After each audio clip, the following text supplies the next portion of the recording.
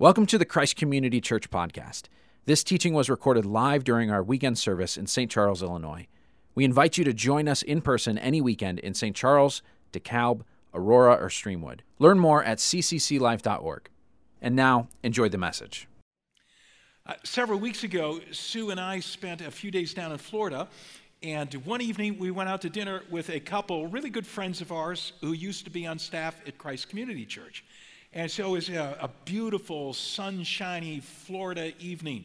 And a really cool restaurant. It was a fish place where one entire wall was a fish tank, floor to ceiling. So you got a chance to watch the fish swimming around while you were eating their cousin or whatever. And to have a wonderful conversation, rich conversation with dear friends. But I was not entirely happy. I have this problem when ordering food at a really nice restaurant. The problem begins when I open the menu and I see all the wonderful choices in front of me, and I can't make up my mind. So usually I'll call a wait staff over and I'll start asking questions. And I ask lots of questions, like, is this one better than this one? And what's the most popular thing on your menu? And, what's got bulk, because I'm into lots of food? And is there anything spicy, because I dig spicy stuff? And usually by the time I order, the waitstaff, they're rolling their eyes, like, just get with it, dude. So I ordered my meal, and then when my meal came, this is when the problem really heats up, because I never like what's on my plate as much as I like what's on everybody else's plate. You run into this? So, here I've got this jerked swordfish on my plate, this spicy dish I asked for, but I'm looking over at Sue's Parmesan-crusted grouper. And being the kind wife that she is, she says, honey, you want a bite? And I said, yeah.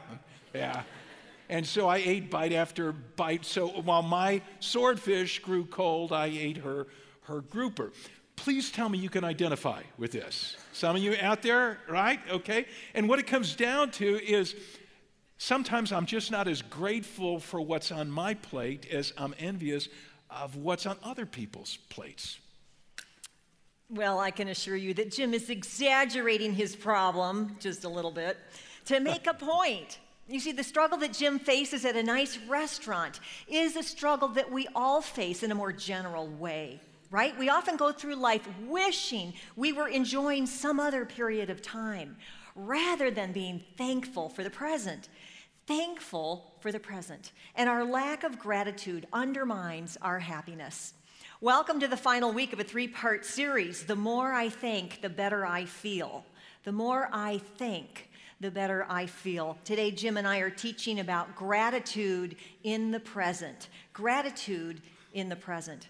Our textbook for this series has been the New Testament epistle of Philippians.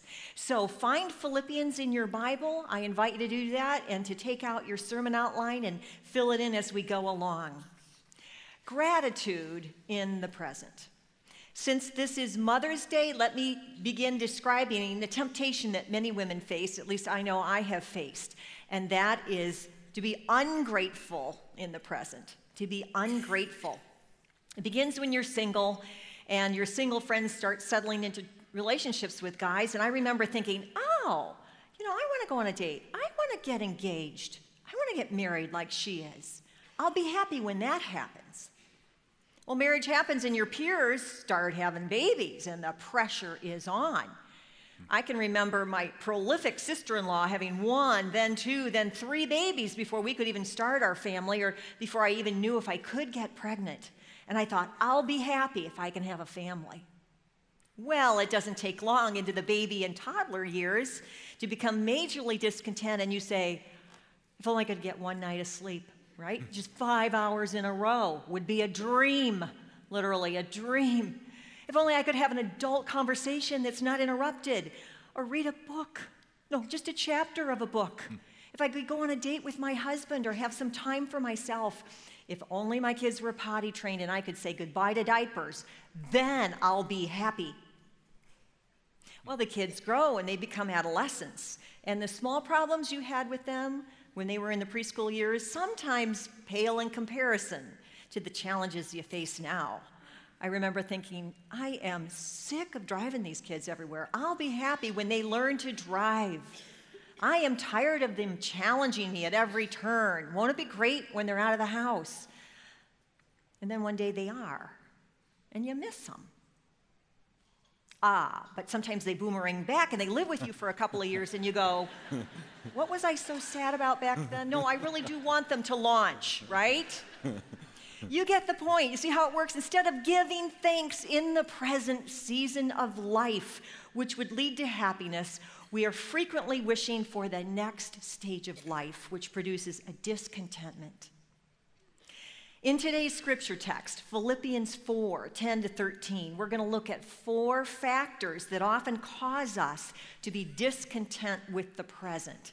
4 factors that cause us to be discontent with the present. But Paul demonstrates that if we'll determine to thank God in spite of these 4 factors, we'll experience true contentment and happiness. Get it? Good. I had to get that in before Jim did. I'm going to steal that back later, all right? So, gratitude in the present begins when we understand it's regardless of my friends. So that's your first blank to fill in. Regardless of my friends. I must learn to thank God in the present regardless of my friends. Now, before I read the first 2 verses of today's scripture text to you, let me remind you the historical context of this New Testament epistle of Philippians. Paul had visited the city of Philippi in ancient Macedonia, current-day Greece, on his second missionary journey. He had wandered through town and sharing the good news about Jesus with people. Many people had responded, had surrendered their lives to Christ, and with this nucleus of people, Paul had begun a church. So it is now some years later, and Paul is writing them a letter. He's writing them a letter from prison. And as I told you a couple weeks ago when we opened the series, we're not quite sure what city he was in, what prison he was in, because Paul spent a fair amount of time in jail for preaching the good news about Jesus. And back then, when you were in jail, you were in jail on your own dime. The state didn't pay for your meals, didn't pay for your prison clothes, didn't pay for your bed. So you either had family and friends who provided those things or you did without. So fortunately for Paul, he had just received a gift from the Philippians, and this allowed him to meet his needs. So the purpose of his letter, it's a thank you letter. He's writing to say, thank you, I so much appreciate your gift. Now, the Philippians had been supporters of Paul from a long time back. In fact, the minute they put their trust in Jesus, began to follow Jesus, they started to support Paul's ministry because they knew what Jesus had done for them. They wanted the message to go far and wide, so they began to financially support him. But somewhere along the way, they stopped giving. They stopped giving, and Paul had no idea why. Did they stop giving because, we know that the Philippians were dirt poor? Did they stop giving because they didn't have any money to give anymore? Or did they stop giving because they lost faith in Paul's mission? They were no longer supportive of what he was doing? Did they stop giving because they were spending their money on themselves instead of giving it away to the Lord's work? Did they stop giving because Paul was on the road and they had no idea where he was? So how could they send him a gift when they didn't know where he was? So we're not quite sure why they stopped giving. But one day, Paul's sitting in jail, and a dude by the name of Epaphroditus shows up, a Philippian named Epaphroditus, and he says, Paul, I found you. I've got a gift from the Philippians. And so Paul is overjoyed that the Philippians have begun to support him again, and this is why he writes the letter. Philippians chapter 4. Let's begin at verse 10. Let me read verse 10 to you. And by the way, always note the headings over the passage you're about to read. So in my Bible, it says, thanks for their gifts. Thanks for their gifts. This is a thank you letter. He says, I rejoiced greatly in the Lord that at last you renewed your concern for me. Indeed, you were concerned, but I'm sure you had no opportunity to show it. I'm not saying this because I'm in need, for I've learned to be content whatever the circumstances. This is the word of the Lord. Thanks be to God. Now, please note the theme of our current series in these opening verses. The theme being the close relationship between gratitude and joy. The close relationship between giving thanks and experiencing happiness. So Paul's writing a thank you letter, and his opening line is, I rejoiced greatly in the Lord. So his thanksgiving had led to rejoicing, to joy. But here's something else I want you to note in these verses. Paul was determined to give God thanks even during the time when his buddies, the Philippians, weren't sending their support. Even when Paul had no idea why their support had dried up. But instead of believing the worst about these friends, Paul chose to believe the best about them. I mean, look at the second half of verse 10 again. Paul says, I'm sure you were concerned. Of course you were concerned. But you had no opportunity to show it. You follow what he's saying here? Even though I have no idea why you stopped giving for a while, I'm sure you guys had a good reason. He is putting the best possible interpretation on things. And he's saying, in a sense, and I've never stopped thanking God for how he's continued to meet my need. So here's the lesson for us, friends. We've got to give God thanks in the present regardless of our friends. We got to give God thanks in the present regardless of what our friends are doing or not doing for us in the moment. You get it? Good, I got it back.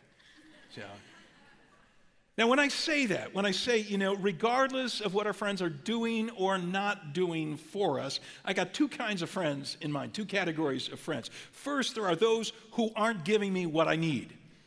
Those who aren't giving me what I need. And maybe you're unhappy today with some friends, some family members in your life because they're not giving you what you need, what you think you deserve from them. Maybe you're a grandparent and it's been a really long time since you've had a visit from the grandkids. Okay, maybe you got a best friend and they forgot your birthday recently. Okay, maybe you got a dad who travels a lot and you're in school plays or you're on a baseball team and he misses your plays and he misses your ball games. Okay, maybe you were mowing your lawn this week and that spring grass is so tall and thick and your mower conked out and you went to your neighbor, said, "Can I borrow your mower?" And he said, "I really don't lend my mower out." Maybe you just completed an assignment for a boss and you knocked the project out of the park and you're waiting to hear some kudos. You're waiting to get a bonus check and all you hear so far is a cricket, cricket, cricket, cricket, nothing. I mean, I could go on with examples like these. How often are we in a funk because somebody didn't give us what we think we deserve or what we need from them?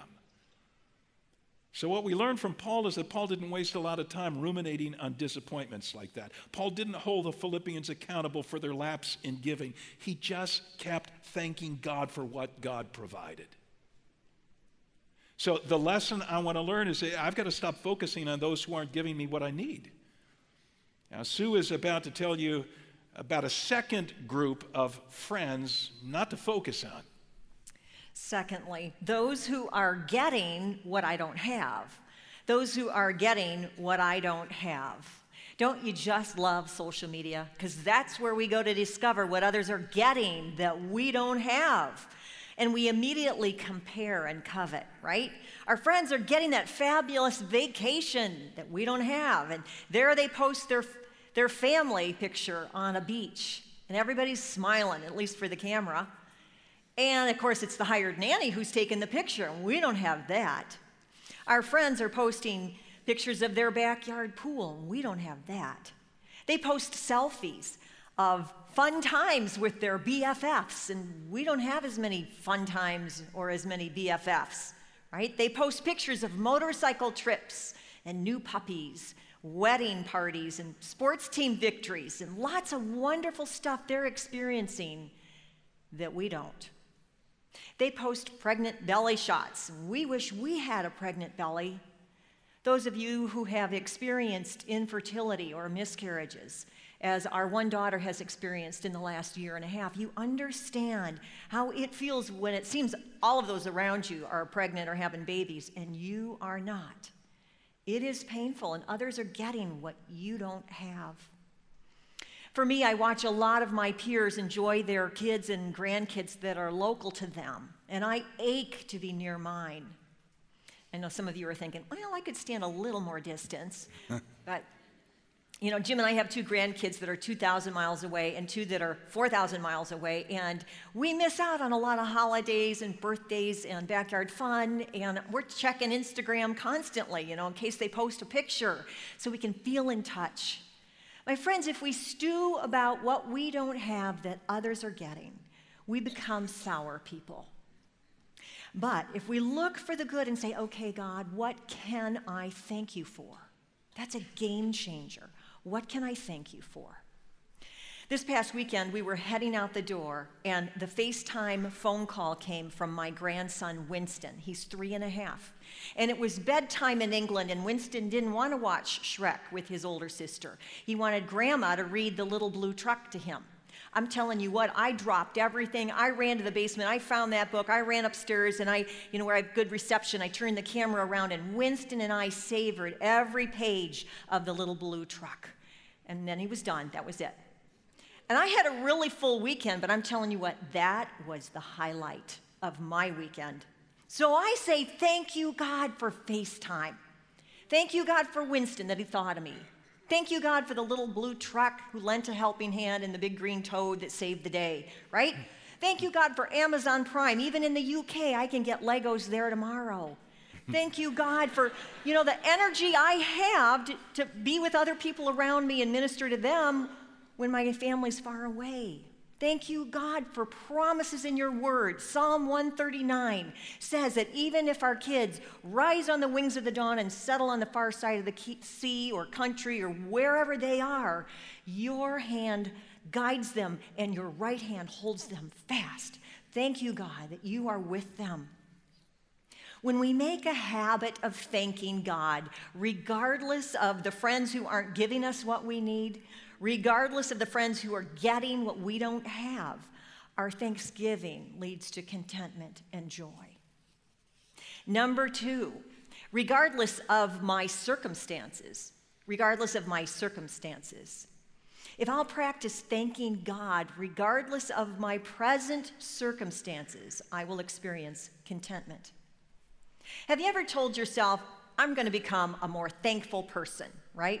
When we set goals like that for ourselves, we're usually thinking in terms of, observing and noticing what good is going on around us and expressing gratitude for that, right? So thank you, God, for that promotion at work. Thank you, God, for the fun time at prom. Thank you, God, for the sunny day.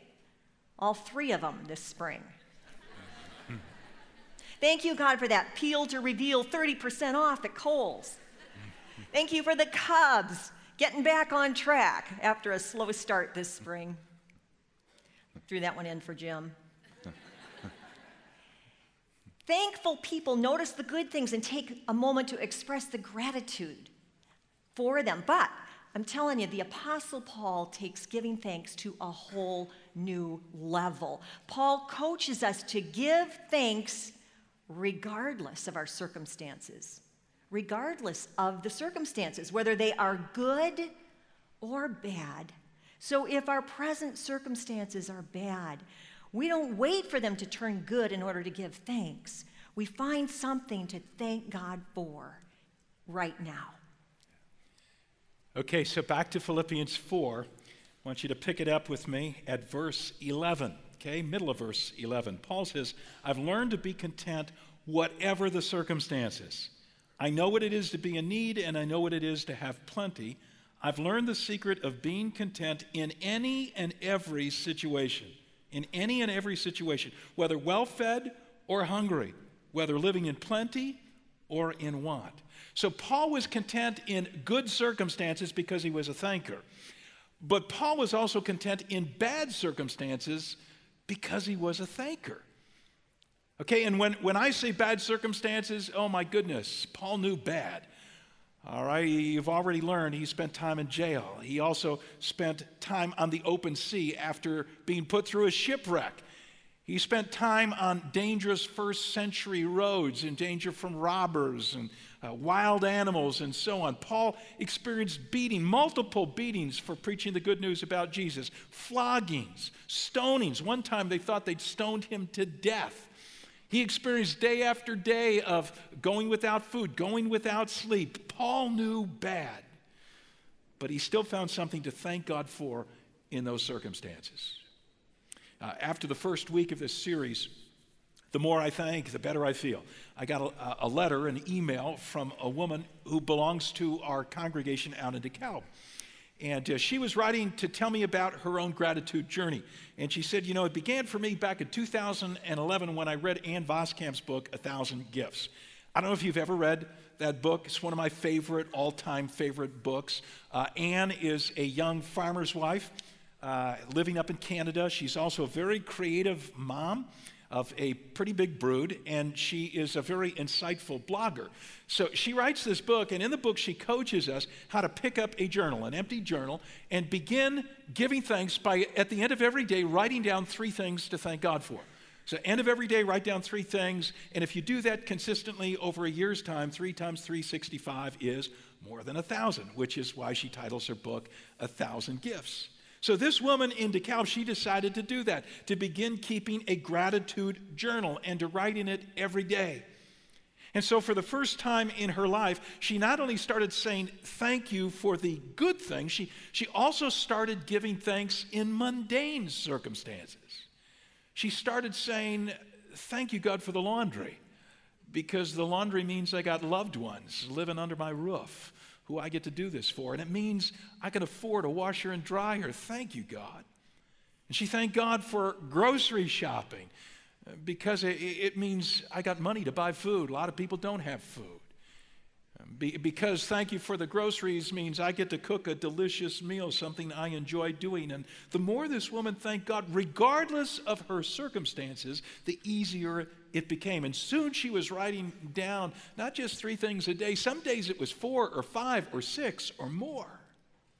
And then she discovered that she could thank God not just in good circumstances and in mundane circumstances, but in bad circumstances, like when her nephew died. And she found herself writing in her journal, thank you, God, for the wonderful cousin he was to my kids. Thank you, God, that my sister, who was grieving hard and angry with you, that she opened up and she let me pray for her.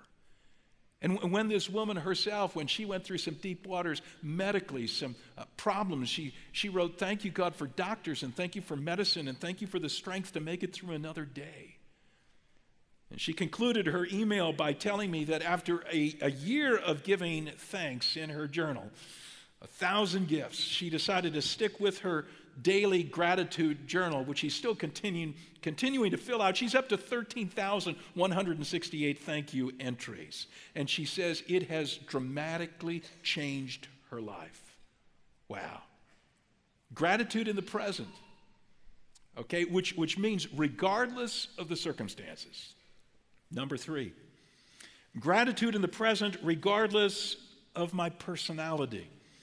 So if I'll practice thanking God regardless of my personality, I will experience contentment. Have you ever known someone who was irrepressibly happy? I mean, they're not just a glass half full, they're like a glass 3/4 full person. They've always got a smile on their face. They drive the rest of us crazy, right? So the story's told, and I've told this story numerous times, but it's one of my favorites, so I'll bore you with it again. Story's told of a little boy who was irrepressibly happy, and his dad was worried about it because he felt like his boy wasn't living in the real world. So he needed to bring him back to earth. So his son's birthday was coming up, and the dad went out to a local horse farm, and he scooped up some horse apples, some manure, put it in a box, and gift wrapped it for his son. This is not a recommended parenting thing to do, all right? So, but the dad is thinking, this will bring him down to earth. This will show him that not everything in life is pleasant. So the little boy opens on his birthday, he opens the gift wrap package, and the first thing out of his mouth is, yes! And the dad says, what do you mean, yes? Those are horse apples. And the boy says, so there's got to be a pony somewhere. So we're talking irrepressibly happy. It's your natural disposition. It's your personality, right? Your personality. What if that's not my personality? What if that's not your personality? Okay, can we use that as an excuse for not being content? Let me introduce you to the queen of personality tests. I do love personality tests. I have learned so much about people, and I think it's so important to be self-aware and compassionate with each other. But anyway, the 4 personality test, it's got the animals or the colors, you know, the lion, the otter, the beaver, the golden retriever. Which one are you? Well, I have graduated from 4 personalities to 9. Have you heard of the Enneagram? It's 9 personalities, 9 ways to view the world. So I've been reflecting on that, and I thought, you know, it occurred to me, each of these 9 life perspectives could be used as an excuse not to be content. Because there's something about each one of them that could thwart a person's inclination to be happy. Let me explain, and because it's Mother's Day, you know, I'll describe these as moms, each with a different personality type. Well, type 1 personality with the Enneagram is called the perfectionist. The perfectionist mom, and she is hardworking, and she is organized, and she does things with excellence. She loves IKEA, you know, all the bins and baskets and files. And this mom, though, can be her own worst enemy, because what does she see? She sees the toys on the floor and the dishes in the sink and the laundry and the unmade beds and the crayon marks on the wall, and she says, I can't be content. It's not my personality. The inner critic won't let me. How about the type 6 personality, for example? She's called the loyalist. The loyalist. Well, this mom is reliable and responsible and vigilant. She also needs to feel secure and in control, so she will volunteer for the school field trips to make sure her kids are safe, right? Sometimes this anxious mom can suffer from what's been called pre-traumatic stress disorder, right? And she says, I can't be content. I got to worry about my kids and what could happen to them. How about the type 7 personality, labeled by the Enneagram as the enthusiast? The enthusiast mom, exclamation point. I mean, this mom is optimistic and spontaneous and playful. She signs up for the field trips. You know, she plans family vacations and fun outings and girlfriend getaways. But she can also become addicted to being happy and staying away from boredom or from pain. And she says, I can't be content in the present because I'm wired to look for the next fun thing. One last one, the type 8 personality, the challenger. The challenger mom, now she is confident and strong, decisive and resourceful. And she makes things happen. She lets the soccer coach know that her son will be starting, you know, and she's got her daughter filling out 14 college applications. And this mom says, I can't be content because my kids need me to push, right?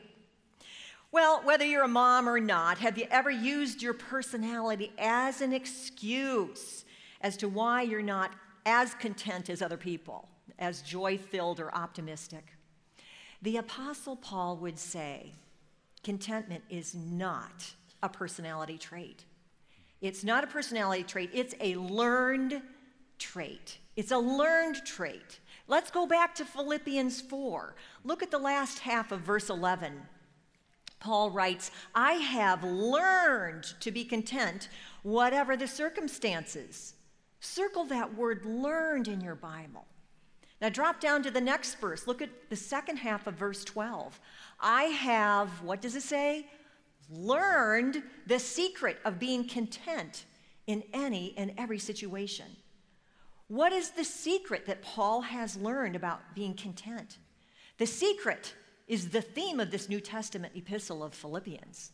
The secret is the theme of this series that we're concluding today. The secret is giving thanks.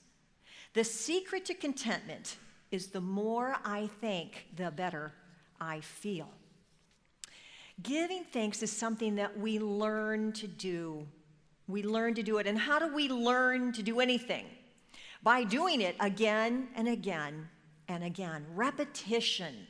We learn to cook by fixing meal after meal. We learn to run a marathon by running day after day and mile after mile.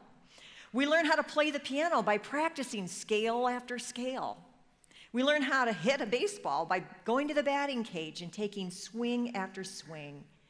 And we learn how to be content by saying thank you, thank you, thank you, thank you. So what do we say? Thank you. Good, regardless of my personality. So even if you don't know what you are on what I call the enneagram, different people have varying levels of appreciation for these tools. Even if you don't know your personality, that's not an excuse. You say, thank you, thank you, thank you, thank you. Number 4, regardless of my strength. Regardless of my strength. We're going to go to Philippians 4 one last time and take a look at one of the most misapplied verses in the entire Bible. Okay, one of the most misapplied verses in the entire Bible, it's verse 13. I can do all this through him who gives me strength. I want you to say that with me. Let's go. I can do all this through him who gives me strength. You know, we put that on T-shirts and wall plaques, and I'll never forget watching a post-game interview with a quarterback. It was January, it was an NFL playoff game, and this quarterback had just pulled off a miraculous come-from-behind victory, the closing minutes of the game. And so the reporter, the interviewer, wanted to know, how did you do this? How did you stay so calm? I mean, how could you remain in the pocket while the clock is ticking and the defenders are breathing down your neck and throw one pass after another? And this quarterback just so happened to be a Christ follower. And so he gave credit to Jesus, and then he quoted Philippians 4:13. I can do all this through him who gives me strength. And I thought, well, I'm glad he drew attention to Jesus and to the Bible, but I wish he wouldn't misapply Philippians 4:13. And then I thought to myself, but you know, I've done my fair amount of misapplying Philippians 4:13, ripping it out of its appropriate context. In fact, one of the stories relates to Mother's Day, because my wife was in labor with our first child at the time. So she was giving birth to Emily, and she had been in labor for 18 hours at Del Nor Hospital. And the nurse came in and she said, well, you're not quite fully dilated, but here's what we're going to do. We're going to give you a half an hour to see if you could push this baby out, and if it doesn't come out, then we're going to have to prep you for a C-section. And I knew Sue didn't want a C-section, and so the nurse left the room, and I said to her, baby, we could do it. We got 30 minutes, okay? we can do it. You know? Yes, yeah.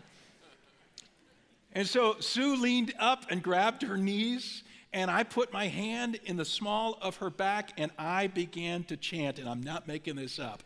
We can do all things through him who gives us strength. We can do all this.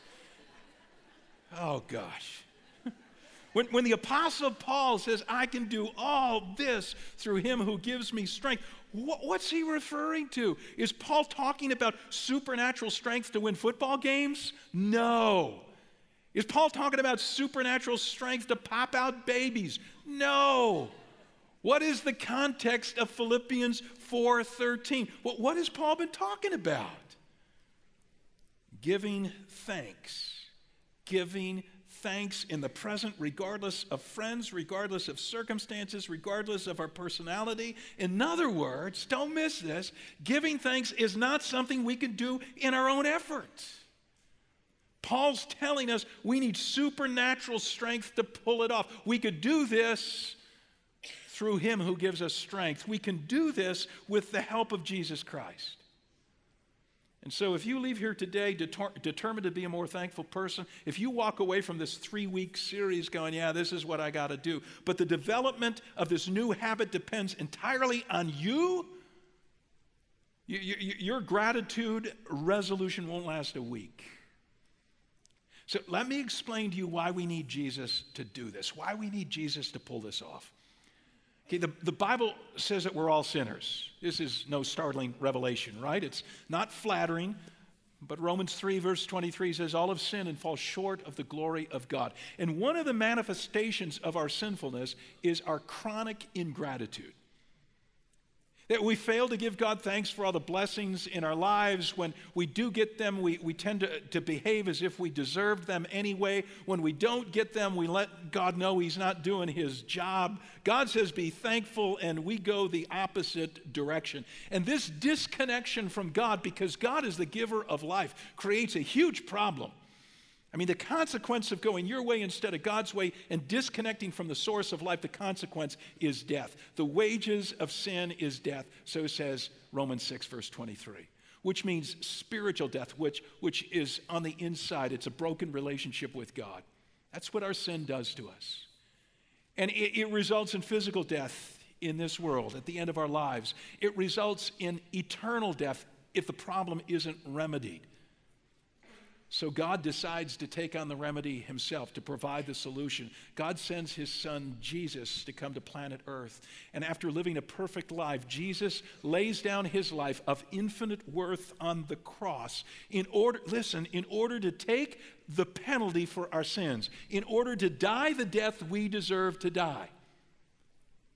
And so He dies for our ingratitude, and He dies for our pride and our materialism and our lust and our anger and our you name it.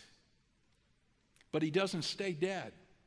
He rises from the dead, and now, in the power of His risen strength, He can give you forgiveness. He can give you new life. He can make you into a brand new person. All it takes is for you to surrender to Him. He will do this for anyone who surrenders to Him. Have you ever surrendered your life to Christ? Because when you do, one of the things that will change is that you will become a thanker. It's almost unavoidable. Okay, for a couple of reasons this happens. Reason number one is you're just overwhelmed by the grace of God, that He would do all this for me. Oh my goodness. That He would lay aside His glory in heaven, and He would live a life on this planet and die on a cross to take the death my sins deserve. Amazing grace, how sweet the sound that saved a wretch like me. Wow, thank you. Thank you. That's where the thanksgiving begins. But the second reason you'll become a thanker, or should become a thanker, is because when you surrender, when you finally really do it, you genuinely surrender your life to Jesus, He promises to come to live on the inside by His Spirit. And when that happens, He begins to produce in you His character. So it's no longer dependent on your strength to be a nicer person. He begins to produce that niceness in you, His character in you, which includes gratitude. So if you've surrendered your life to Jesus, hopefully you're seeing, not overnight, but hopefully you're yielding yourself to Him every day. You're waking up in the morning and saying, thank you for giving your life on the cross for me, and thank you for coming to live on the inside. Make me more like you today. And if you've never surrendered to Christ, today's the day you ought to do it. Let's bow in a word of prayer, okay? Would you pray with me? In just a moment, we're going to sing a final song giving thanks and praise to God for the way He's blessed our lives. But as we bow before God across our 4 campuses, many people watching online right now, I want to give you an opportunity to surrender to Christ. And this takes a deliberate, conscious decision on your part. It doesn't happen by osmosis. It doesn't happen because you happen to come to church today or tune in our podcast. It happens because you right now pray something like this from your heart. Every surrender prayer has at least 3 important words to it. The first word is sorry. Your surrender prayer begins when you're truly, genuinely sorry for your sin. When you look at your sin and you say, my sin not only separated me from a holy God, but my sin required Jesus, God's Son, to die on the cross. Can you say, sorry, God, sorry? Start with the gratitude thing. Sorry, God, for my lack of gratefulness. Sorry that so many days go by and I never think to thank you. You could throw in all the other stuff as well. I am so sorry for my greed. I'm so sorry for my selfishness. I'm so sorry for the gossip and angry words that come out of my mouth. I'm so sorry for the filthy thoughts when I'm looking at stuff that I shouldn't be looking at. What are you sorry for? What can you say, God? Thank you for sending Jesus, but I'm sorry that He had to come to do that for me. The second word is thanks. Of course, thanks. Thank you, Jesus. I'm sorry, but thank you. Thank you for laying aside the glory of heaven. He wants to hear it from your lips, from your heart right now. It's not enough to recognize that he did this for the world. He did it for you. And nothing changes in your life until the day you say, thank you for doing it for me. Thank you for going to the cross. Thank you for taking the punishment my sins deserve. Thank you for your offer of forgiveness.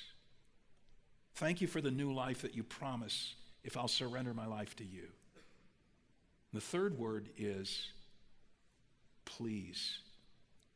Sorry, thanks, and then please. Please come into my life. Please do what Pastor Jim suggested you'll do if I'll open up the door of my heart and say, welcome. You'll begin to produce your character in me. That's what I want. Please show me what it means to be more like you. Show me what it means to follow you. You know, the Bible says that Jesus stands, as it were, at the door of our hearts knocking, and he's waiting for us to open up. There's a door handle on the inside. He will not push in the door.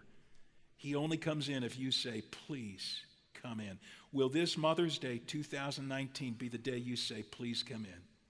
Please come in. Become the Savior and the King, the new leader of my life.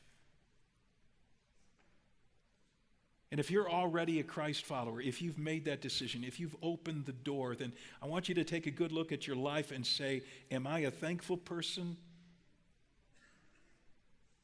Do I tend to ignore the priority of thanksgiving? Am I even in the camp of the cranky? And God, I don't want to be that way. With all that Jesus has done for me, I want to be a grateful person. And I want it escaping my lips many times a day. If it takes a journal to remind me at the end of every day to write down 3 things, God, make me more like Jesus. Make me a grateful person. It's in Jesus' name I pray. Amen.